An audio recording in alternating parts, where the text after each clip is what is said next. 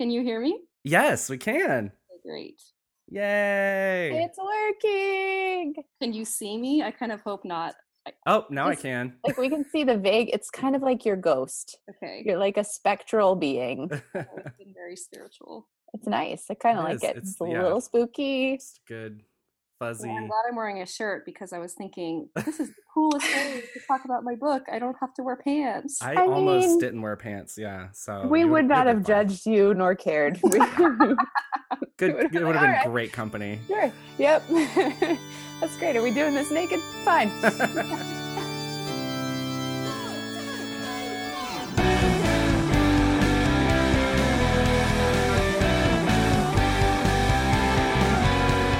Spiritual Conversations for the Godless. I'm Matthew Blake. And I'm Karen Thurston. Welcome to Heathen.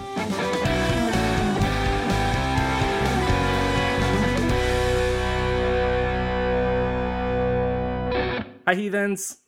Hi, heathens. Welcome to a new episode. I don't know why I'm singing right You're singing because we're now. trying to be perky about the fact that tomorrow's the 4th of July. I'm trying to be perky about that, but we just said I'm not feeling any kind of patriotism. Actually, maybe I am. Maybe I'm feeling like a different patriotic for a different country. Like Canada's pretty rad right Canada. now. You're going to sing "Oh Canada" all day tomorrow. Canada, we're coming for you. Unfortunately, it's not their Independence Day. I Yeah. know. Oh. Yeah. Oh well, it's We just could a day be off. really- It's a day off we from could work be for really me. nice to people tomorrow and apologetic and say please and thank you a lot and just embody all Yeah, things practice Canadian. self-care and being gracious with people around you. Yeah. Yeah, I like Here. that. We should do like crazy love pranks tomorrow. Like we should go do some sort of Should wild we- and wacky. Love on people tomorrow. Yeah. Crazy We love just- pranks. We just brought you a bunch of flowers and put them in a surprising location because it's not a prank. Anyway, I'm done. Here we are. Here we are. Hey, this is the first time we've recorded an episode where nobody is in the same room. We've got three people on the line, and we're using technology, which is cool. We're very good and at it. It's fabulous. Carly, I didn't ask you how to pronounce your last name. Carly Gelsinger? Yeah, you got it right. Good job. Rad is our guest. Hi, Carly. Welcome to Heathen. Hi. We are stoked to have you, and stoked that this finally worked out. It was my fault that we had to cancel this like 18 times, but here we are. And the thing we like to do on Heathen is ask our guests to introduce themselves in however you would like to be known for the next hour, 90 minutes, however long this thing goes. 5 hours, who knows? Maybe we're really gonna hit it off. I'm just kidding. We all have bedtimes. But yeah, would you say hello and take a second to... Hi, everyone. I'm Carly, and I am an author, mother of two. I live in the California Bay Area, and I am an ex-Pentecostal, ex-evangelical, and trying to define myself by not what I'm not, but it's really hard to do. Yeah, it is hard to do. But that was really good, actually. That gives us a lot of information about you and some good starting points, actually.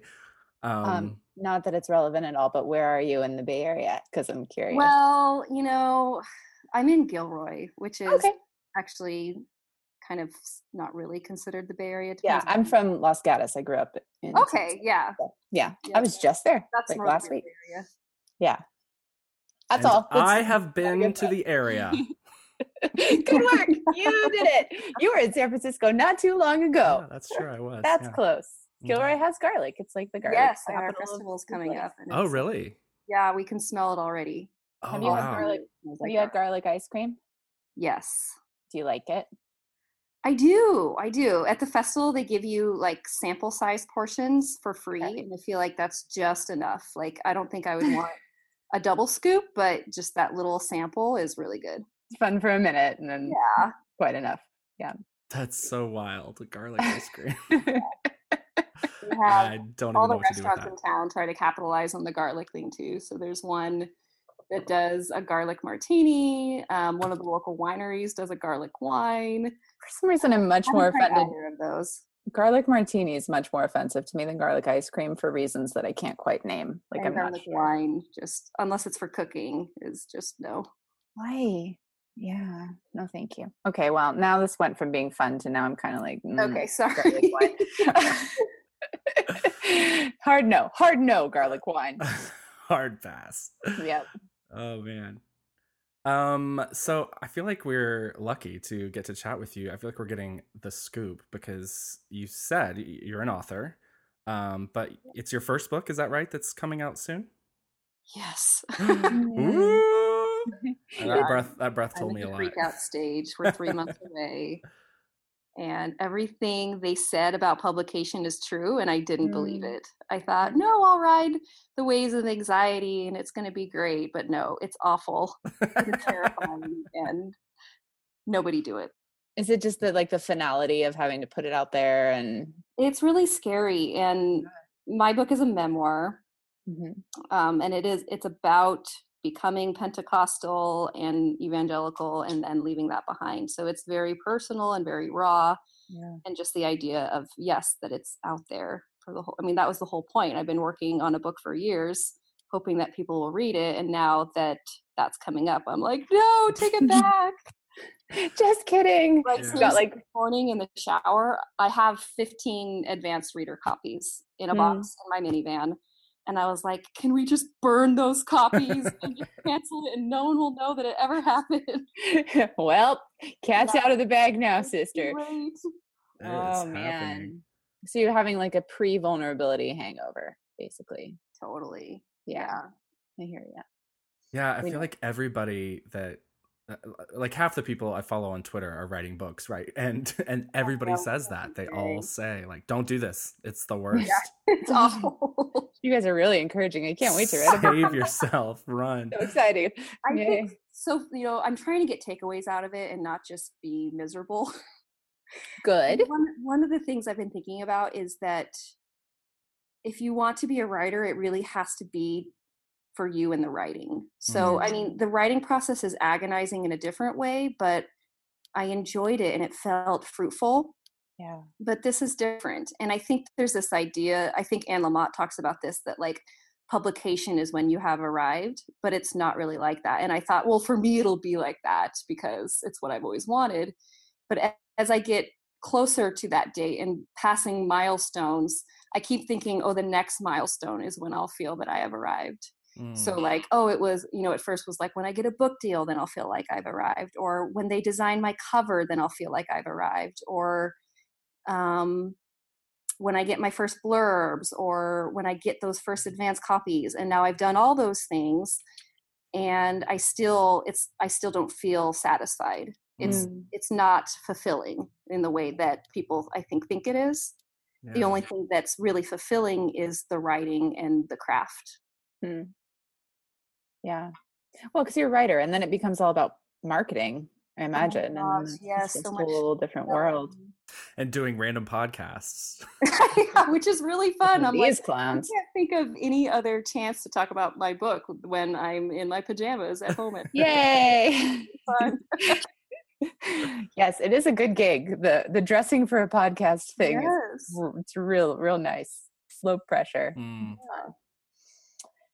Oh So, man. What's the backstory? Like, why you said ex-Pentecostal and ex-evangelical? What how'd you start into all that? Well, so my family was Christian nominally, kind of like go to church on Easter. We would say prayers sometimes, but not in the way that, let me put it this way. I think evangelicals would have not thought that we were going to heaven, right? Because we were nominal. We were the dreaded Christmas and Easter Christians. Yeah.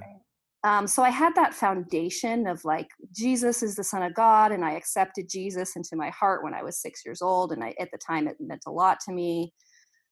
So I had that foundation. And then as I grew into an adolescent, I was really lonely. I was homeschooled. I grew up in these wild mountains in Northern California. They're gorgeous and stunning, but not a lot of people live there. Mm.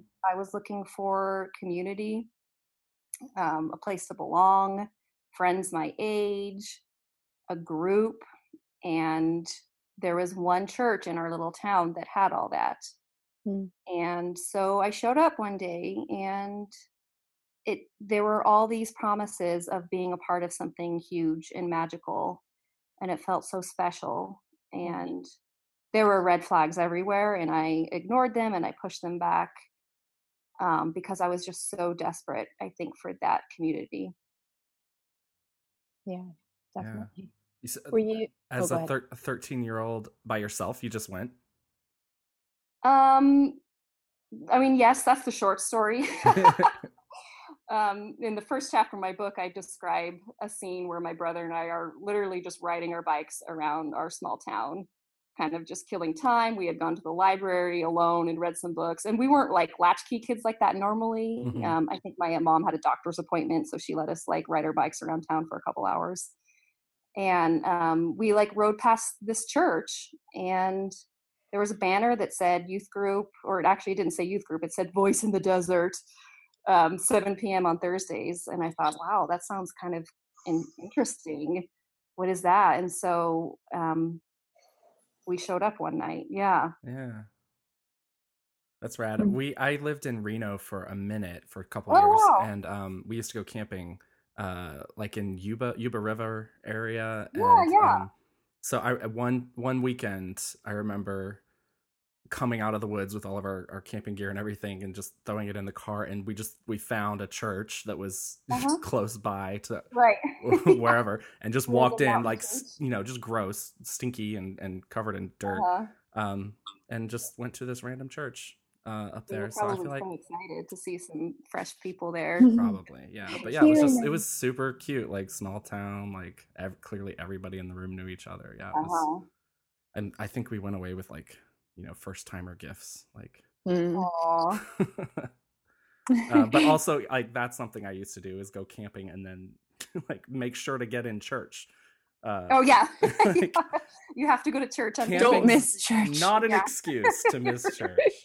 You will miss Jesus if you are camping this Sunday in nature, as opposed to in the pews where you belong. Oh my god. I went to a church once where the next day, so I went and I like filled out a little comment card, and the next day somebody just left a little jar of jam like on my doorstep. And I lived in this apartment by myself in like a fairly remote part of town that was all the way across town, and like they just left this little jar of jam. Wow. Like a little note the next morning, like before noon. Did you find that sweet or creepy at the time? Yes, both. I found it both sweet and creepy, where I was like, wow, this is, first of all, I really like jam, so I'm into that.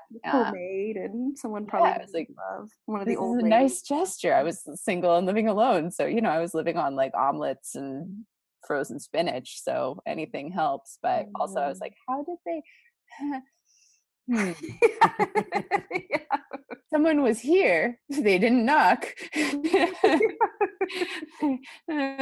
I lived like at the end of like a little corridor, so like someone had to walk down the little corridor and like drop the thing, and I was home the whole time. I don't know. I know, it's kind of like, I know what you're doing. Yeah, I still like it. right. Hospitality is great and all, but I like this jam. Yeah, jam though is awesome. So yeah, I do development and like fundraising for my day job, and that's the kind of stuff we do for like $10,000 donors. Like, jam? Well, not jam, but like the home visit, like dropping off a gift and showing up unannounced and that kind of stuff. So yeah, churches are like really they're on it, advanced. Yeah. Client appreciation. Yeah. They're nailing it. Were you homeschooled because like it was just a remote location, or because you're at the time the one public school in town wasn't all that great, and my mom was going to homeschool us for 1 year because her story is that my brother was like a young kindergartner and he just didn't want to go. And so she was going to hold him back 1 year. And then when I found out he didn't have to go to school, I was like, oh, I don't want to either. And so that's why. But we ended up becoming like a real homeschool family. Nice. But it wasn't really for religious reasons. Right. So you still had a pretty like standard curriculum and. Yeah.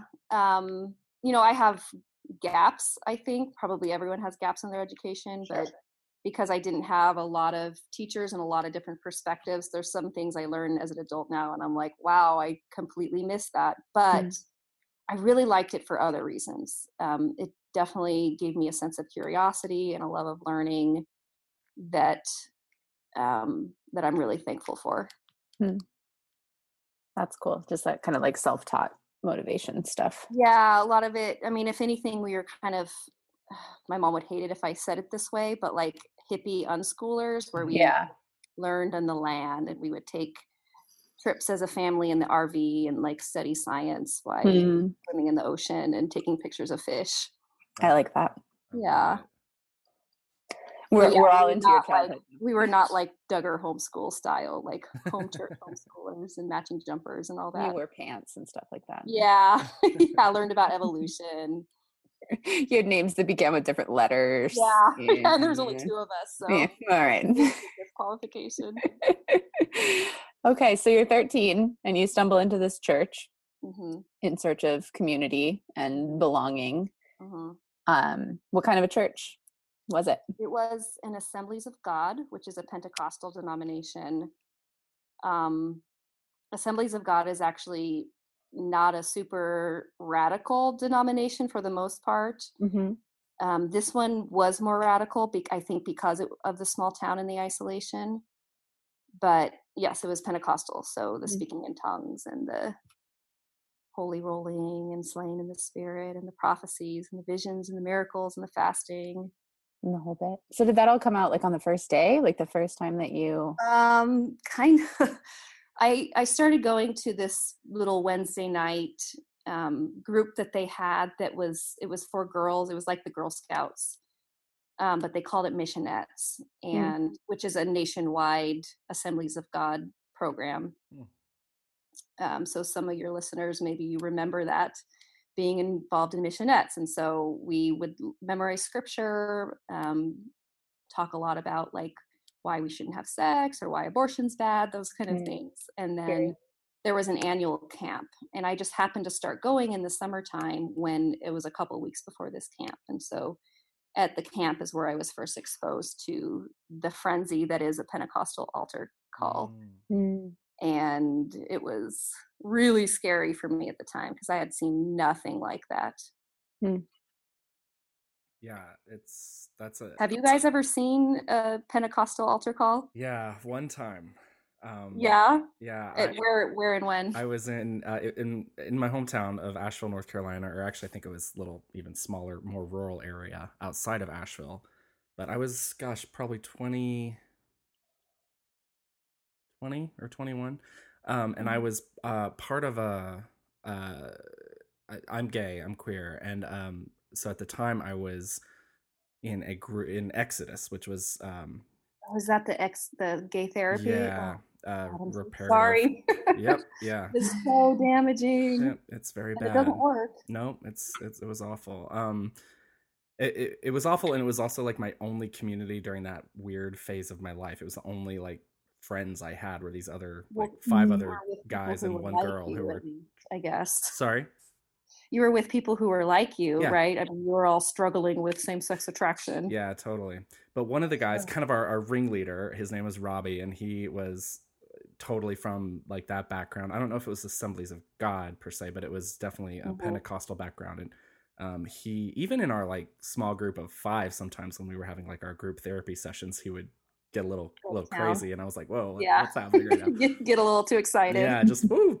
And so he invited us all to I get an altar call. Is that just what the event is called? Like, well, they might be called a revival. Or it was definitely like a healing focused thing. And that's why he invited us, because he was like, there's going to be this special pastor, reverend, speaker who's going to be able to like assist us all on our journeys toward heterosexuality. And so I was, like 3rd in line or whatever. So I had seen what happens with the couple people in front of me and the falling and the convulsing and everything. So I kind of played into, I kind of did it, 'cause I was real scared. Yeah. Yeah. Because you wonder what's going to happen if I resist this. Exactly. And what does that say about me? And yeah. So I tried to be open. That's like, maybe I kind of want this experience. Maybe this is transformative. Mm-hmm. Yeah. Did you feel like it was at all for you? I felt really out of place the entire time. The whole time it felt wrong and weird, and I certainly didn't feel anything supernatural or spiritual happening in me. It was just like, how do I fit into this space in this time? Okay. That's what I was doing. Yep. I remember feeling that way a lot in the beginning. Yeah. But I had a... Oh, sorry. Oh, go ahead. No, Karen. Do you want to fight? I had a close friend growing up who was Pentecostal, and I went to church with him a few times. And I remember I grew up in a very, like, there was not a lot of emoting in the church that I went to. Like, you would raise your hands and close your eyes. And that was kind of the extent of sometimes we'd pray aloud, our Father and our God. But I would go with him, and there's a lot of, speaking tongues and people running down the aisles and that sort of thing. And I remember always kind of being, but I was also a theater kid. So I think there was part of me that was all right. I can get into the cathartic nature of this. It can be very cathartic. Yeah. And I can buy into that if there's like that energy in a room. Like I can join in the same way I can join into rooting for a football game, and I don't care about football, but if we're all excited about football, I'm in, Right. So and then I did a lot of kind of like white saviory missions trips in Africa and Tanzania and other places where demon possession, that sort of realm of the spiritual, is much more present in Christian churches. So there was a lot of that there too, where it's just like, oh, I don't have context for what is happening here, but the power of Christ compels you. Yeah. I saw a movie one time, and I can apply that here. Sorry. So yeah, it's a trip though. It's definitely a stepping into a different way of interacting with the world that the whole group has agreed upon, which is that's a good way to put it. Yeah, we've all decided that this is how the world works all of a sudden. And if we don't agree on this, then it can't happen, and it's real. Right. Yeah. Did it become more normal for you? Like how long were you in the world? It took me about 2 years to really get there. So, I mean, from the time I walked into the church, I think it was maybe a year and a half or 2 years before I was speaking in tongues. And it not until I was speaking in tongues did I feel completely at home in that environment. Wow. Everything leading up to that, I was a little bit anxious, felt a little bit out of place, kind of like what you were just describing. But then after that, it's like it changed everything. Yeah. Can I ask you some questions about your speaking in tongues experience? Like, what was that like? Like, do you have a memory of the first time you spoke in tongues, and whether or not that was like a cognitive decision you were making, or if you felt like overcome by something? Or the first time, I was definitely overcome. It was another conference, and by this point, I was kind of like wanting it. When before I was scared and freaked out and thought it was freaky and maybe demonic. Right. But then as I got more used to theology, I started really wanting it. So I'm at this conference, and the preacher said that everyone's going to get the gift that night, and all we had to do is raise our hands and repeat the same prayer over and over out loud. So part of when you get the gift of tongues, what they'll have you do is move your mouth and make syllables, like English syllables. So I think I was saying like, yes, Jesus, yes, Jesus, yes, Jesus, yes, Jesus, over and over. And then suddenly it was like, bam. And I was speaking in all these syllables I didn't recognize. I didn't recognize the tone of my own voice. It was bizarre. It was very otherworldly. Wow. How do you feel like looking back on that? Like, what is so weird? Yeah. What's your box for that now? It's really hard. I try not to put it in any box. I did for years. And now I just kind of let it be. I mean, I don't know. Maybe there was something there. I don't think if it was something, it's not in the language that they use or the terms that they put it. But I don't know. Maybe I was connecting with some something about the divine, or maybe not. Maybe it was completely emotional brainwashing, and I don't really care to know. I don't know that it matters. I haven't spoken in tongues in, how old am I? I haven't spoken in tongues in 10 years. And I can on the spot. Like if someone asks me to, then I can do it. I can revert back to that language. It's really weird. It's like writing a book. That's wild. Yeah, that's fascinating. Yeah. Also, what you just said about that I don't know if it matters. That's like my favorite thing about deconstructed religious. Yeah. Is that posture of, I don't know if it matters. I don't need it. Yeah. That's my favorite statement. So that's all. You made it already. So we're good. We're only 20 minutes. Yeah. You win the podcast.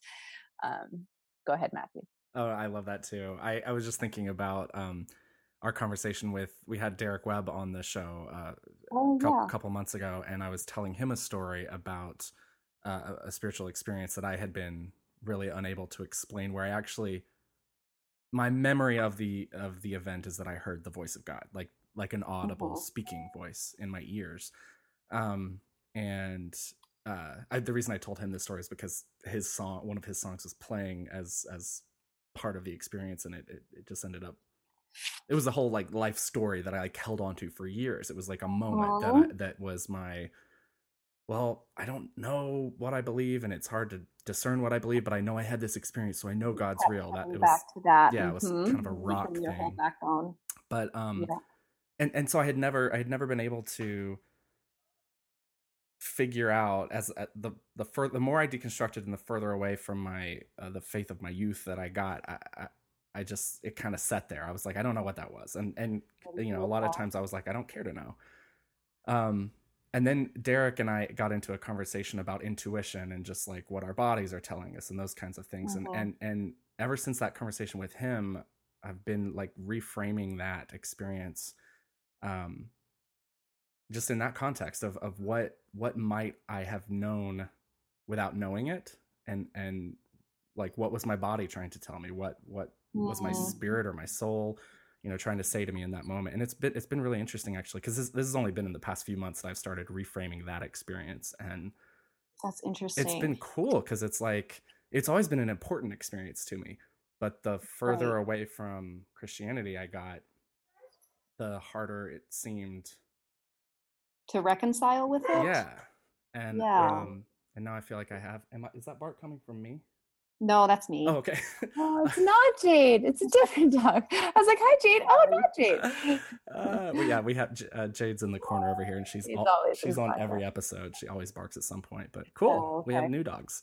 Yeah. Yay. What's your dog's name? Oh, that's Daisy. Daisy. I'm just glad you guys can't hear the kids. They're pretty quiet right now. Oh, yeah. They're doing great. We're good. Yeah. I wasn't going to plug it again, but since you brought up Derek Webb, I would highly recommend, to further this whole conversation, everybody watch Darren Brown's Miracle on Netflix. Okay. I started it the other night and I fell asleep. Not because it was boring at all. I started it way too late. Ruining my plug. It's not boring. It's not. It's super interesting. Well, and the whole second half of it is he does an atheistic faith healing. So like the whole bit where he does an altar call and he does the whole thing and he talks about story and the power of story and the power of catharsis and grief. And this is Derek Webb? Well, no, Derek Webb is the one who watched it and like posted about it on Instagram, and we were like, oh, okay, it's Darren Brown is his name. Darren Brown. Okay. I will definitely look that up. There's so many awesome things out there for deconstructioners that I don't feel were there 10 years ago when I was 5 years ago even. Like, it's all pretty new and great. But yeah, that's a good one to watch, and it's fun. It's kind of magic-y and neat. So 10 out of 10 would recommend. Cool. 2 episodes in a row. Maybe I can finish it tonight and I won't fall asleep now. There you go. All right, so go ahead, Karen. We've got you there. We've got you now in this, and you're speaking in tongues, and you're feeling like you have a place of belonging and a place of being. It's powerful because I've always been a doubter. I mean, I remember going to Sunday school as like a 6-year-old girl and thinking like, this can't be real. Like these stories they're telling me about the Bible and Jesus, like this has to be made up. Like, have they ever looked at a science book? That's the kind of 6-year-old I was. Right. And so I was constantly looking for proof. Like I really, really, really wanted to believe in a God, and I wanted that God to be Jesus. And so when that happened, I was like, yes, it is real. It's real. I can believe it finally. Yeah. And so I clung to that for years. And even when it got abusive and horrible, I clung to it because it was the only thing that I could for sure hold on to that made me think that all this stuff was real. So, but there's obviously like a slow undoing that begins at some point in this story. Very slow. It only happens really dramatically in the movies, I think. Yeah, I would agree. I think that's Yeah. true. So what were those, like, how did that start? Did you have questions that kind of began that trajectory, or? Yeah, I think, well, I don't know if it began with questions as much as it just, the lifestyle got so miserable. The control and the abuse of power and the rules just got too difficult to live by. Was it like specific? Were there specific rules or specific? So one thing about Pentecostals, now this isn't true with every Pentecostal domination. I can't talk. But with ours, it was like, well, we have what's the verse? What the Spirit free is free indeed. Tell me that. Oh yeah, what the Spirit sets free is free indeed, or yeah. So we really believe we were free indeed. So we didn't have a lot of hard and fast rules. You couldn't they wouldn't be able to print out a document of church rules or behavior expectations, but they were all unwritten but they were there, but you had to feel it out. And so, for example, for modesty rules, there were no rules like, oh, your skirts have to be below your knee and you have to wear shirts to your elbow, or there was nothing like that. But if you would show up to church in something that the pastor's wife deemed inappropriate, she would make eyes at you until you would but she wouldn't say like, oh, that's breaking a dress code. It would just be in a subtle look. She would look at you and kind of tug at her own shirt to demonstrate that your shirt is maybe too low and you should pull it up. Or she'd say, oh, honey, I have a little cardigan for you to put on. So it was, you kind of had to navigate what the rules were. Intuit the rules. Because we didn't follow rules. We followed the Spirit. Right. Well, and then there's the implication that like, if you're not following the rules correctly by someone's definition, you are then not in touch with the Spirit. Yes. Which is rough. Yes. No pressure. Yeah. Yeah. And I remember just living my life in fear that I was passing up what we call divine opportunities. This is a very evangelical thing, but Pentecostals just have a slightly different language for everything. And so what the idea was, so you see someone at the bank and you have a stirring in your heart that you're supposed to tell that person about Jesus. Okay. And if you don't do that, then you've passed up that divine opportunity and the Holy Spirit hardens your heart, and then God won't give you opportunities like that in the future. Oh gosh. So you're not going to go to hell, but you're hardening your heart to God, and you can't live the fullness of life that God has promised you. So it's scary all the time because our heart feels things all the time. So you're walking around and you're like, oh, that person might want me to talk to them. Like, I sense that person's having a bad day. I should go talk to them. Yeah. That's interesting. I feel like the Pentecostal church has a lot more emphasis on the Holy Spirit and like it's conversation about internal knowing stuff than it's all very feely. And I relate to a lot of that because once I left Pentecostalism, I really tried with like what I call garden variety evangelicalism. And it was just so boring. It felt like there was no heart behind it. I was like, and they still have all the rules. I'm like, what's the point of all this? You guys aren't into Jesus. It's all the rules and none of the fun. What's going on? Where's the miracles? This is just like a bunch of, this is boring. Funny. Yeah, that's true. It is a lot of the rules and not as much of the like dramatic cathartic stuff. At least we had those emotional experiences to look forward to. Yeah. Nothing. No. Emotions were super. Well, So in my church, I grew up in a tradition called Plymouth Brethren, which is like wildly. That sounds very East Coast. It is. And it's wildly fundamentalist. Like my mother still covers her hair in church, and women aren't, permitted to speak. And, oh wow. Yeah, it's gross. But we did have, like, the only emotion that we had on Sunday mornings was penitence, and it was very. I was going to say joy. No. So not even joy. No. Just no sober. I mean, I guess it's joy by way of like acknowledging how awful we are, and okay. How, joy that you're not going to hell. Yeah, like how it, the gratitude is certainly part of it, but it's always focused on the entire service is just called the Lord's Supper. Like the service itself is the Lord's Supper. So it's all centered around. It all culminates with communion, and it's like a popcorn thing where the men take turns standing up and either calling out a hymn or reading scripture or giving a meditative thing. But there was one man in particular I always remember. Every Sunday without fail, he would stand up, and 3 words in, he's already in tears about what an awful person he was and how grateful he was to be saved. Yes. So yeah, that was our only emotion. Wow. We had joy. You have some fundy street cred. That's like real fundamentalism. Yeah, he's way more legit. You come from more of like the garden variety evangelical thing. Garden variety, non-denominational Bay Area church. So just like we had Easter musicals, we had fun, we had choir, and we had camp. We went to camp every summer, and it was a blast. And we had DC Talk concerts, and we had mountaintop experiences, right? Like that's always the thing where, we'd go to camp, and like you could be a little more like you'd get your sort of altar call on at camp and do the whole thing. So yeah, we had moments where there was a lot of crying and like strong emotion and stories about demons and fear around campfires, lots of that.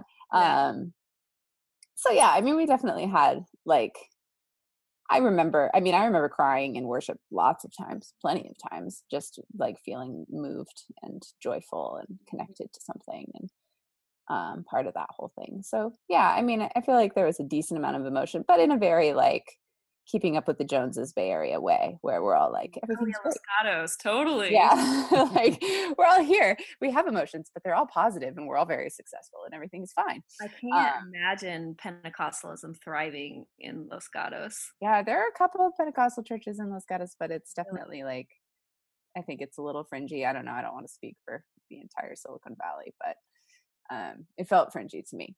But I also I have part of my family is Christian Scientists, so that was a much more buttoned up situation too. So like my dad found the Vineyard Church. That's how he came to Jesus, was through the Vineyard Church. So that was kind of a big swing from where they were before, because drums were involved. We had drums. Drums.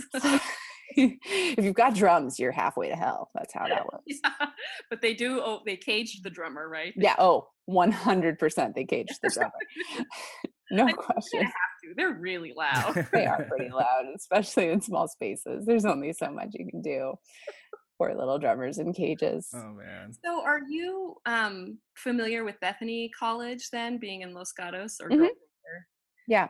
I did a semester, one miserable semester there. Oh, so you loved it? Yeah, it was great. Great experience. Sounds very positive. I hope that's like the title of a chapter in your book, One Miserable. And my degree would mean nothing. Yay!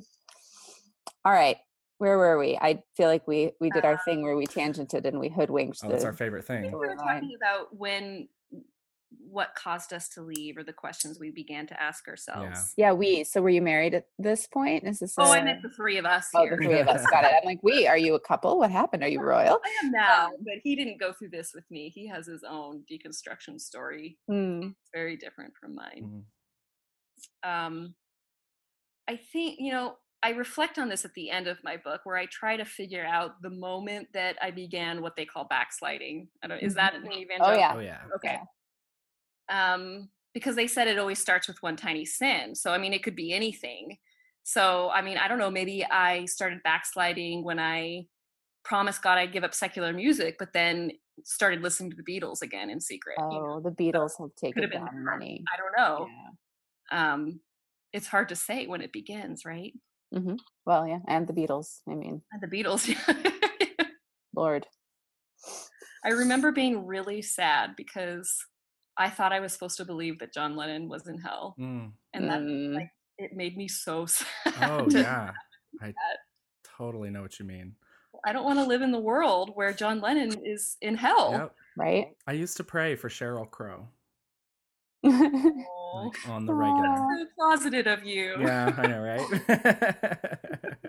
right? No, like anybody from Lilith Fair, actually. Like I prayed for all the Lilith Fair. That was my jam. I freaking loved the late 90s female singer-songwriter.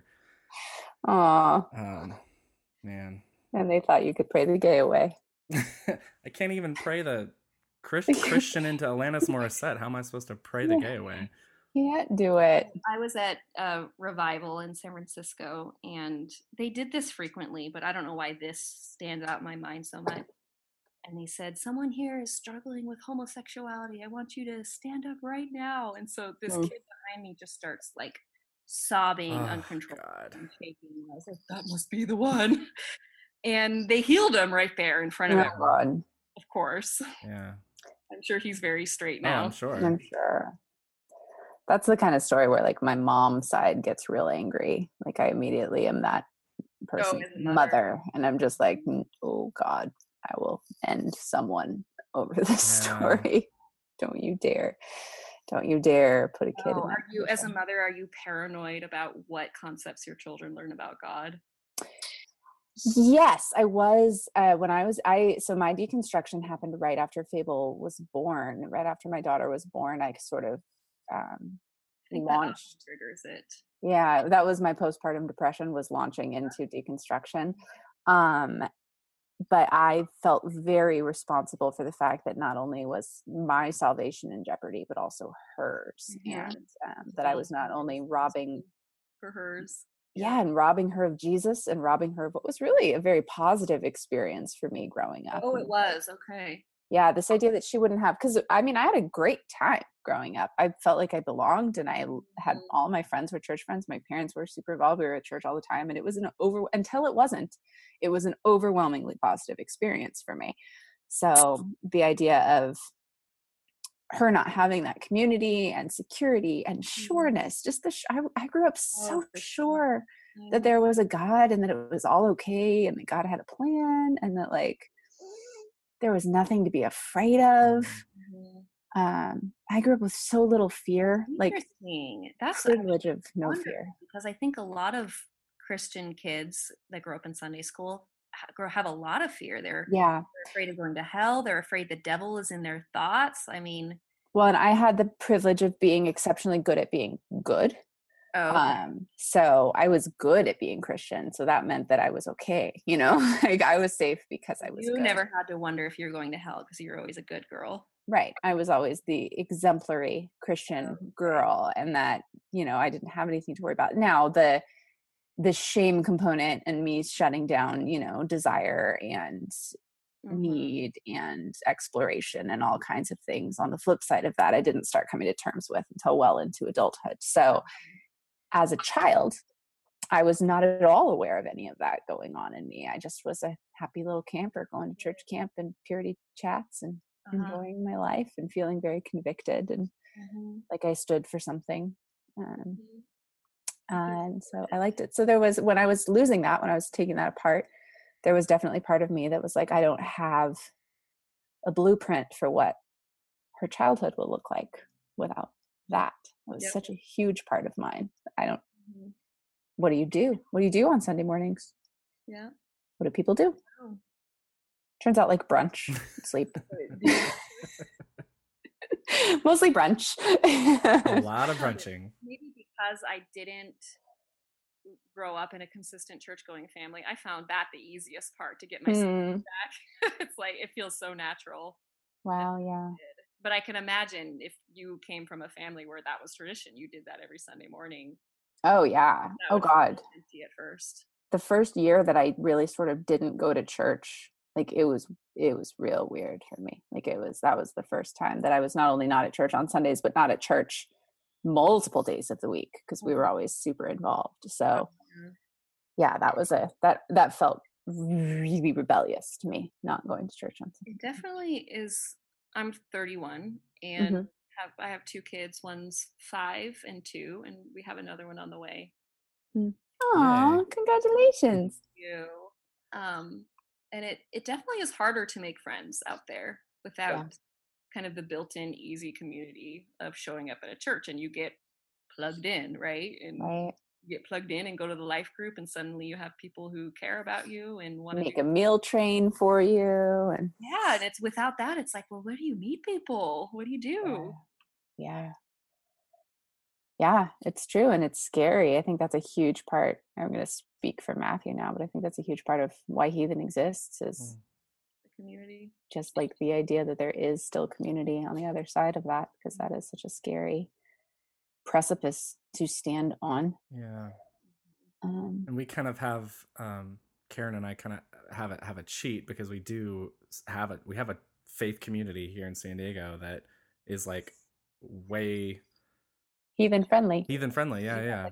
Super progressive and really like cool. Like I've given we don't call them testimonies, we call them faith formation stories. And mine was basically standing up and saying, yeah, I used to believe all this and now I don't. And I lead music at this community and everything, and it was we were leading music together. The two of us were leading worship the morning that our sexisode called Toys and Butt Stuff came out.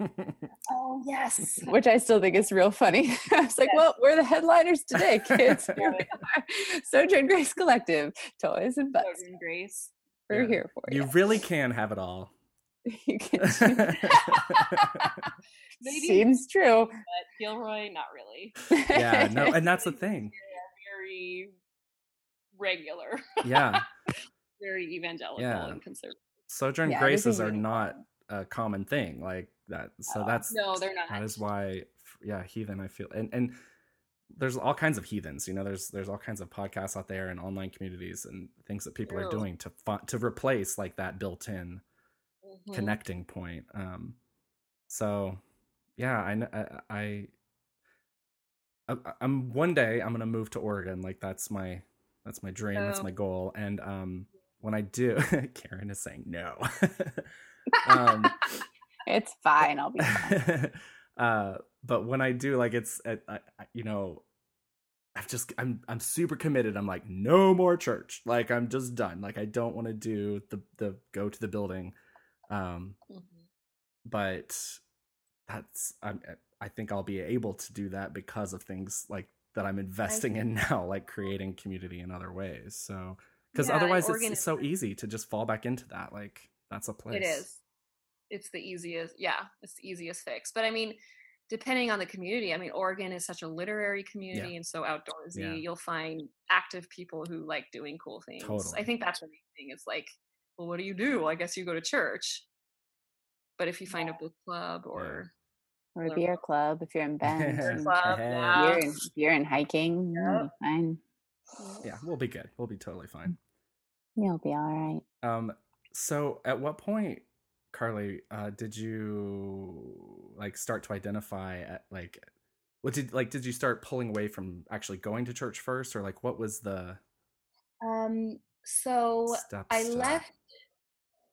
It was in waves. I left the Pentecostal church when I was 18, but I still believed all the stuff. It was just I wanted to get away from that church because they were abusive. I mean, verbally abusive and spiritually abusive. So I needed to get out, and so I went to this evangelical college like 30 miles away and just kind of cut them off. But I was still very Pentecostal, very conservative, and tried to go to some churches when I was in college. But Christian college, like you're already going to chapel twice a week and you have to go to a spiritual formation group. So I was being churched all the time. Yeah. And then I met my husband there our senior year, and we got married a year after graduating. And in that year, he became a youth pastor at a church in town. And the church was not Pentecostal. It was a wealthy, regular evangelical church plant. And it was just the same. The pastor had an ego trip. it was all about control and manipulation. And my husband Josiah got fired from that position, I think 10 months in, for a lot of reasons. But the pastor was a screamer and very abusive. Not a screamer on the pulpit. At the pulpit, he was a nice guy, but staff, he was a screamer. Yeah, like at one point, he chased my husband around the office with like a card of notes or something, and just it was screaming at him. Oh, geez. So we got out of I mean, you could say God slammed the door in our faces there, because my husband was like, I'm going to be a youth pastor my whole life. Like that was his dream, to be a youth pastor his whole life. And I was like, really? Even then, I was still pretty Christian then, but I was like, really? Like maybe you want to like do some nonprofit work or something, church stuff.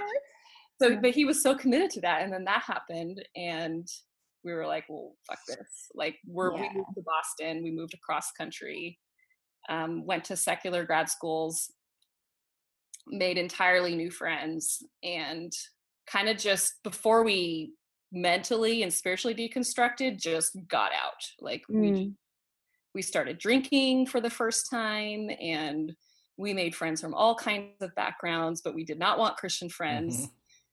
And we just had a lot of fun. We lived in Boston 2 years. We both got master's degrees there, and drank and had great conversations and met wonderful people and got to know each other. I mean, we were 22 and just married. Babies. So it was really an exploration time for both of us. That sounds rad. Yeah, it was so fun. Like, we went through that like normal teenage rebellion when we were 23 and married. Yes.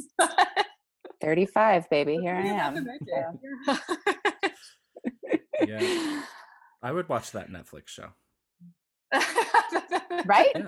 Yeah. Awkward 23-year-old evangelical couple hit the big city and totally learn what alcohol is. I remember my husband, when he first started to drink, he'd say, is this an alcohol beverage? And even like I had enough sense to know like that's not a cool question to ask. You say. For a while. I mean, we own our stories now and we're very open. We tell our friends about our background. But we were, at the time, because it was so fresh, we were so embarrassed. So we didn't talk about it at all. We wanted people to think that we were just this regular old couple. Like, so what'd you do before here? Oh, nothing.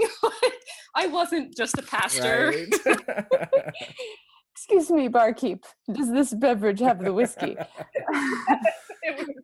We just did a whole episode on alcohol, just because that is a thing for people. Like, the embarrassment, the shame wrapped up in not having that experience is not knowing what or how to order things and what to do, and which follow up to that. Actually, my deconstruction happened literally on the floor of a bar. Like, really? I should have just said that in the beginning. Yeah, where was that? I don't know. It was a lot of little things. It wasn't that dramatic. Actually, it was. It literally happened on the floor of a bar with pieces of crushed glass all around me and my spilled drink.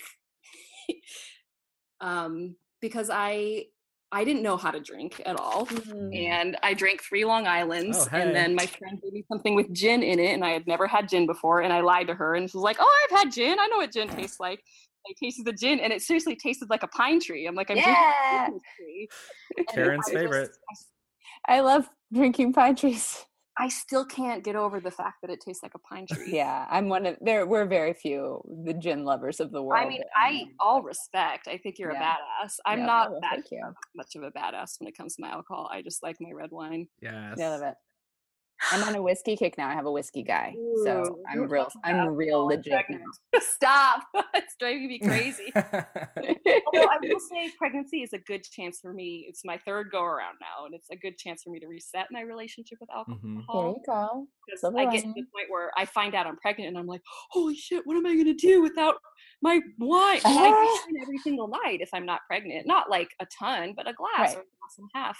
Sure. And then realizing that, oh wow, I can go without it. I can have tea or like rub my feet with lotion, and it's just as relaxing. Yeah, and like your children are still alive, and it's fine. And but I really, when I'm not pregnant, I get to this point where I think I have to have it at the end of the day. Yeah, totally.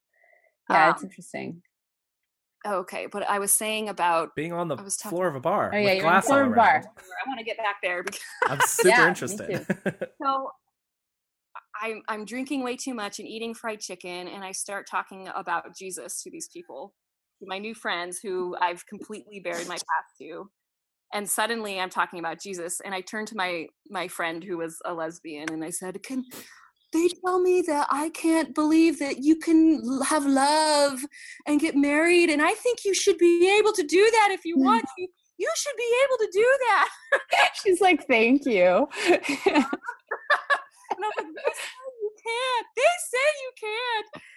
And I just started going off about religion and my past and speaking in tongues and all the crazy stuff. And then I fell from my bar stool, spilled my drink, the glass shatters everywhere. The bartender comes around and kicks me out. And I start like yelling to him about Jesus. I was like, "Jesus, I still love Jesus." And he was like, "Get out, Jesus girl." And like brought the giant push mop out. My friends carried me out. And it was so embarrassing. Yeah. But I look back and I think like, wow, that was actually really transformative and healing and not shameful. Kind of maybe a little embarrassing, but Yeah. like that was real stuff that was happening on the floor of that bar.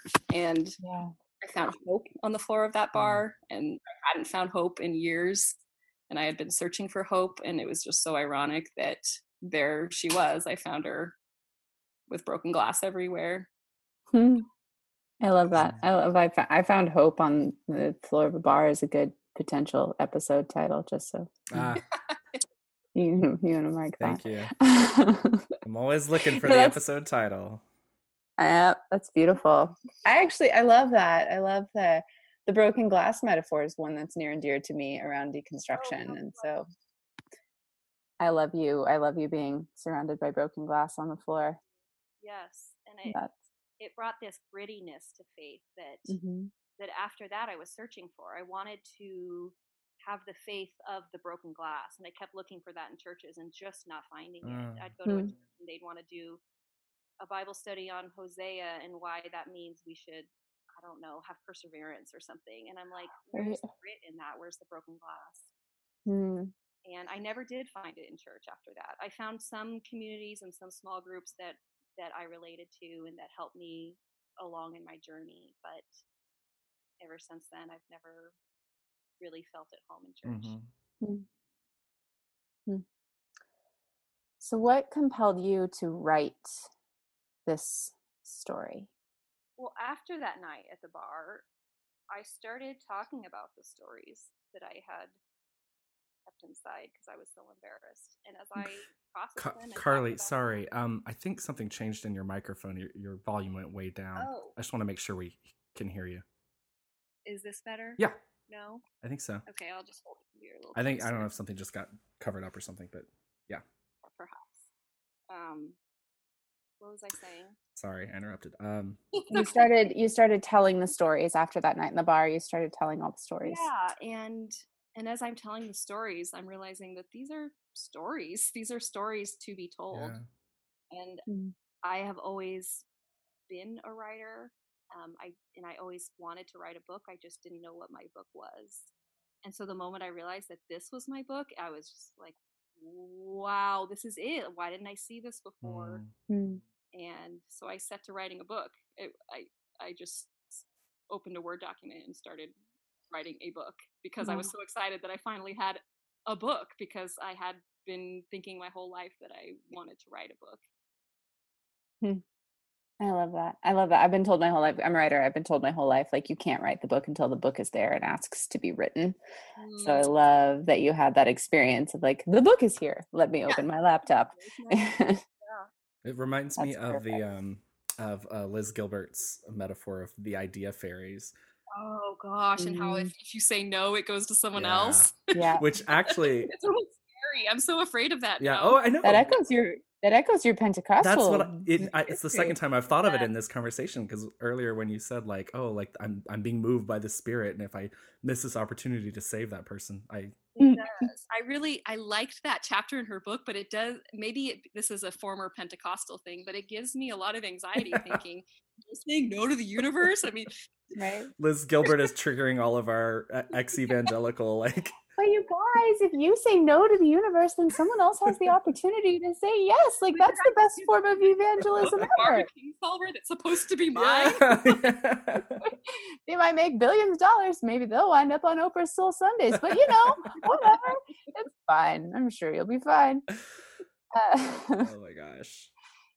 So, what do you like? Obviously, like your book is. When is your book coming out? It's coming out soon. October 16th. Okay, so this fall. Yes. So you're in the thick of it still. You're like figuring out all of the ish around it still at this moment. What is your hope after you get through the drudgery that is like the last minute finalizations and anxiety and the vulnerability of the whole thing? Like, what is your hope when I take this book home and I read it? What is your hope for these stories? I think that what I hope that my book captures the spirit of that adolescent girl who's so desperate to belong that she'll do anything. And I think like we may say we're tough and that we're balanced and all these things as adults, but I think there's a little bit of that insecure adolescent girl in all of us. So I hope that someone would read that and think, oh wow, that is me, or that was me, or I've been her. Maybe not even in a church circle, but at some point in my life I've been that girl. Mm-hmm. Do you have any so you said you're not comfortable in church anymore, and which I totally get. Is that, do you have words or language for how you do describe your spiritual life, or what? I don't know if that's even the right way to talk about it, but and I used to think I was spiritual but not religious, and now I think I'm religious but not spiritual, and then sometimes I think I'm neither. Interesting. I don't know. I mean, I'm not, even with all those crazy Pentecostal memories, I'm just not bent for being a very spiritual person. I like the here and now. I like flesh. Yeah. And so I don't know. I'm just not thinking in terms of connecting with a higher power. I never really did. I always kind of forced myself, but I was always, I would pray and I'm trying to intercede for Israel or something. Yeah. But I'm distracted because I'm thinking about the boy I have a crush on who's 6 inches from me. So I'm still that way, but now no one's forcing me to intercede for Israel. So I'm just thinking about the moment. And I'm sorry. Intercede for Israel is just an amazing, amazing phrase. It's another t-shirt. You could add that to our t-shirt list. If you wanted to be a super Christian, you had to have. Oh yeah. We had a Palestinian speaker come to I went to a Presbyterian college, and a Palestinian speaker came and told her experience and her story, and it was like the aftermath of that was like just a whole bunch of mad college students, like, and not even like they don't even know why they're mad. They just know we're supposed it's supposed to be Israel. Like, we're mad for a reason.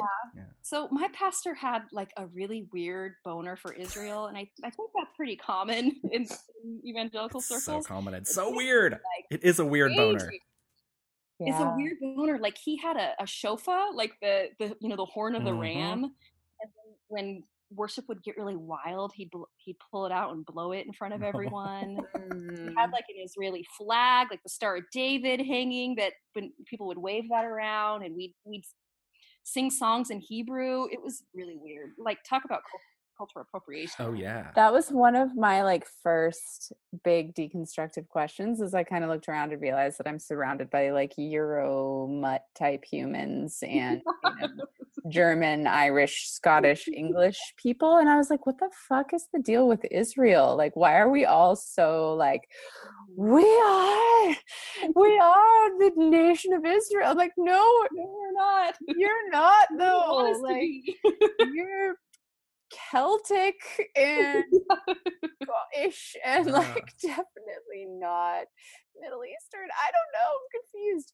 But like that, yeah, like what is the deal? And then there's all like they're returning to the Holy Land and they're like, we're here walking. Everyone had to take a trip to Israel. Totally. Never even in my craziest days. I didn't want to go. It's a desert, man. Yeah, it's hot. Come on. Right?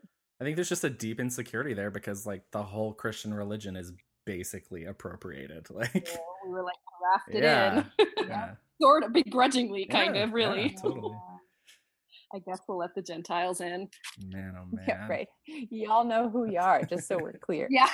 Just don't forget that we let you. Don't forget which role you play in this story. Like, which characters you identify with here matters. Freaking Rome. But sorry, I'm not bitter. I'm fine. Oh no, not at all. I'm being oppressed. Yeah, well, I like the way you described your spiritual state, or what, I don't know, because I don't have great language for it either. But I'm similar. I love the here and now. I love that. I love flesh. I love flesh. I love flesh. I know that was a good one. I'm appropriating that actually. That's great. Yeah, I love flesh. We'll steal that right I love now. flesh and intuition and like what's going on here in me, what I can feel and touch and see and talk to. And I'm the same. I my whole experience was largely faking interaction with the higher power. Or just maybe not even faking it sometimes, but just assuming that what I was experiencing was what it was. Like, oh, I guess just like talking to God is just like trusting that God hears me and not actually like experiencing anything beyond that. So and I was really good at it too. Like Karen, I was the best Christian ever. That was my my thing. Gold star. Yeah, gold stars. But it was never personal. It never felt real. So that was my husband's experience for sure too. He knew all the scripture, but he looks back and he's like, I don't know if I ever was a believer. Just was indoctrinated. There's a difference. Totally. I think for some people it's really genuine. Yeah, I think so too. Oh, for sure. And I mean, I had the whole did you guys have a eternal, like what was the phrase where you can't lose your salvation, like that was a promise that once you kind of like the Calvinist thing, or no, Armenian. Yeah, so we were very Armenian. Yeah, Armenian philosophy. Yeah, that was more Pentecostal. No, Pentecostal, you could lose your salvation. That was backsliding. Yeah, we couldn't. We could not. So you pray the prayer, pray the sinner's prayer, and as long as you're sincere and whatever, as long as that moment happened for you, then you're good. So I actually didn't have a lot of fear around it growing up because I felt very secure and also like something nice about that. But too bad the other 4 points of Calvinism suck balls. Oh my God, that was I spent, because the Christian school I went to, elementary through K through 12, we had a real big Presbyterian population at that school, and my best friend was Presbyterian and Reformed, and so that was like my junior and senior years was just constant like headbutting over the points of Calvinism and Arminianism, which is like such a normal thing for a 16-year-old to be preoccupied with. That's like all about evangelical college. I feel bad because I'm not going to give this person credit, but I saw something on Twitter yesterday or the day before that was like, remember in evangelicalism when you thought Calvinism and Arminianism were like two opposite ends of the religious spectrum and there was nothing else? If we only knew. Guys, just wait. There's a world out there. There's a thing called universalism, and it's real, and it's a real theology, and it's not going away. Don't you mean moral relativism? Liberalism. All the same. I love it. I like hearing you guys talk about this. I'm so not like I'm not in the moment flesh person. I'm such a relationally oriented wooey human. Like I'm a magically oriented human for sure. Like I want all the woo and the swoony and the magic. I want all the magic, but unigram or something. I'm not. Well, I'm the entire image triad. It's a miracle. Okay. I'm a special snowflake. But is what 2, 3, 4? Or? I'm 2, 3, 4. I'm probably 2 with a lot of 3 and some 4 that got thrown in there. I don't know. 3 with mighty wings. We'll find out someday. Maybe I'm just a 9 and I don't know what I am because I'm a 9. regardless, I feel like for me, like my faith was so sincere when I really believed. Like I really believed my whole life, like wholeheartedly, without a lot of question in God, because I'm swoony and I'm oriented that way. But what's neat is like once I got through the deconstruction and once I got out the other side, like I find that exact same thing, like with the same caliber and weight of magic and meaning, just in like what goes on between me and you, you know, just in like the basic human interaction relationship. Like I don't need there to be another element on top of the magic that already exists in just like conversation. And so like focusing on the guy that you have a crush on 6 feet away from you, like that's God in my mind now. Like that totally became my definition of God, and like that magic and that energy and that sort of like way that we connect that we don't quite understand has all the same power and mystery to me, which I dig. Like I love that. Have you read Mary Karr? No. Well, you should read Mary Karr. She's fantastic, but she talks about sacred carnality and how the sacred is in the flesh and blood. Yeah. And she talks about that from a writer's perspective, so including carnal details like in your prose, like smell and the gritty and sweat and the gritty carnal, because that is the holy stuff. Yeah, I love that. Well, now I want to talk about like sensory stuff and synesthesia, and we're going to go on a weird tangent here, so we'll just stop now. But maybe that's a slippery slope. Can we talk to let's talk about the slippery slope. Well, we do a slippery slope series too, where we talk about or engage with things that we like that were too dangerous. That was the alcohol episode. That was the alcohol episode, or like we found tarot cards, or we attempted to record a weed episode. We'll see how that goes. Well, that's fine. It was so bad. So bad. Because we do the thing in the episode that we're like talking about. So we got high and tried to record a podcast. It did not go well. For people who don't regularly get high, oh man. We lost all ability to communicate with each other. It was great. It literally... what happened? Sorry, go ahead. Oh, I was just... It literally ended with... We just shut down the conversation mid-sentence and we're like, let's just go watch Doctor Who instead. Like... So we just turned off the computer. There's like half of an episode of... Beautiful. I love it. Gotta go. It's the most accurate weed episode that anyone has ever recorded. Yes. Like it's real life, it turns out. So stay tuned, heathens, coming soon. I don't know how we're gonna salvage it, but we'll figure it out. We're gonna use obviously a time machine, and it's gonna be fun. Yeah. Well, this has been lovely. I'm glad we finally got to make it happen. Me too. The name of the book, I don't think we've said it. Once you're I'm gonna say it wrong. Once you go in. Once you go in. I had the title of Backslidden for 5 years. Attached to that in my publisher. I was thinking that I could get a kind of like a progressive Christian publisher, and Backslidden is a very like jargon-y word that I think a lot of ex-Christians can relate to, but apparently if you're not, then you have no idea what that means and it doesn't mean anything. So they're like, no, you can't use Backslidden. So they came up with Once You Go In based on a phrase in the book. Right on. Yeah. I like it. I love it. Anything else that you want to plug, push? Where can people find you online? Where can we look for copies of your book to pre-order, or it's already on Amazon or Barnes & Noble. You can order it anywhere online, wherever you like to buy your books. I recommend IndieBound because then you can order it from your local indie store or indie bookstores.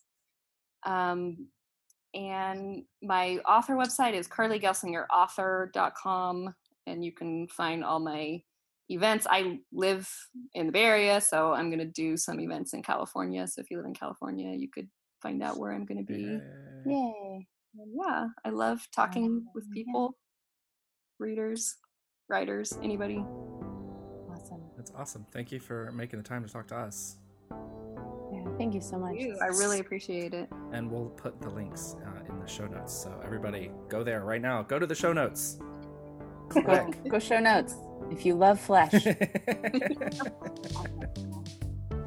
See what kind of traffic we get. I don't know. Open us up. Thanks for listening to Heathen. We're here every week. And in the meantime, if you miss us, you can find us in the following ways. Follow @Heathen Podcast on Facebook, Twitter, and Instagram. Send us an email at askheathen@gmail.com, especially if you have feedback or ideas for future episodes. Leave us a review on iTunes or wherever you get your podcasts, and that helps other people find Heathen.